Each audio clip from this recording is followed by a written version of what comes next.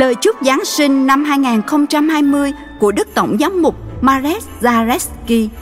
Do ảnh hưởng của đại dịch Covid-19, Đức Tổng Giám mục Marek Zalewski, đại diện Tòa Thánh không thường trú tại Việt Nam, đã không thể thực hiện các chuyến thăm và làm việc thường xuyên tại Việt Nam trong năm nay. Từ Tòa Sứ thần tại Singapore, Đức Tổng Giám mục Marek Zalewski đã gửi đến Hội đồng Giám mục Việt Nam lời chúc Giáng sinh năm 2020.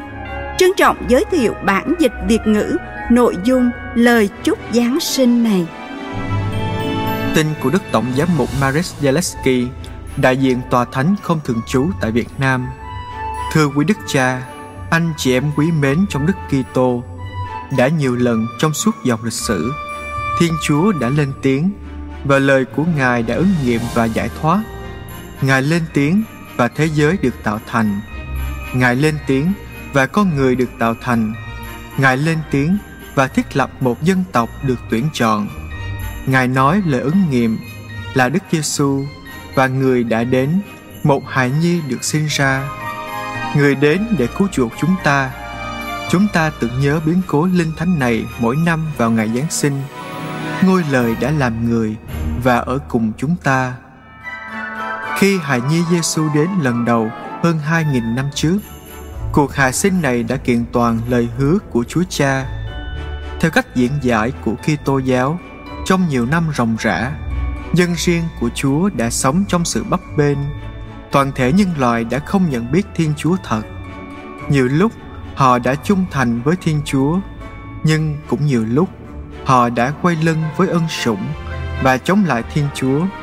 Điều này được chứng thực rằng lời luật cựu ước với các loại động vật được hiến tế để xóa tội đã không hoàn hảo. Thiên Chúa muốn điều thiện hảo hơn, điều mà Ngài đã hứa từ ngàn xưa. Để kiện toàn lời hứa, Thiên Chúa đã gửi đến trong thế gian này một đấng cứu chuộc. Đấng đã chỉ cho chúng ta thấy dung mạo thương xót của Thiên Chúa toàn năng. Bởi ân huệ của Chúa Cha và quyền năng của Chúa Thánh Thần, qua Chúa Giêsu, chúng ta được giải thoát khỏi ách nô lệ. Do hy lễ hòa giải của Đức Giêsu Kitô Chúa chúng ta, mà chúng ta được phục hồi trước mặt Chúa như một dân tộc thánh thiện. Đức Giêsu Giáng sinh nhắc nhở chúng ta rằng Thiên Chúa không bỏ rơi chúng ta, nhắc nhở chúng ta rằng Thiên Chúa yêu thương chúng ta vô ngần. Biến cố này nhắc nhớ rằng Thiên Chúa đã cúi xuống để chúng ta có thể với tới Ngài bằng lời ngợi ca chúc tụng trong tâm tình cảm tạ hồng ân cứu chuộc. Chắc chắn rằng Thiên Chúa không bỏ rơi chúng ta. Như Kinh Thánh khẳng định, Người đã hạ mình, mặc lấy thân phận con người để ở cùng chúng ta. Anh chị em thân mến, hiện nay tình hình Covid-19 đang được khắc phục. Chúng ta được mời gọi trở lại nhà thờ, giáo xứ và cộng đoàn để cử hành thánh lễ.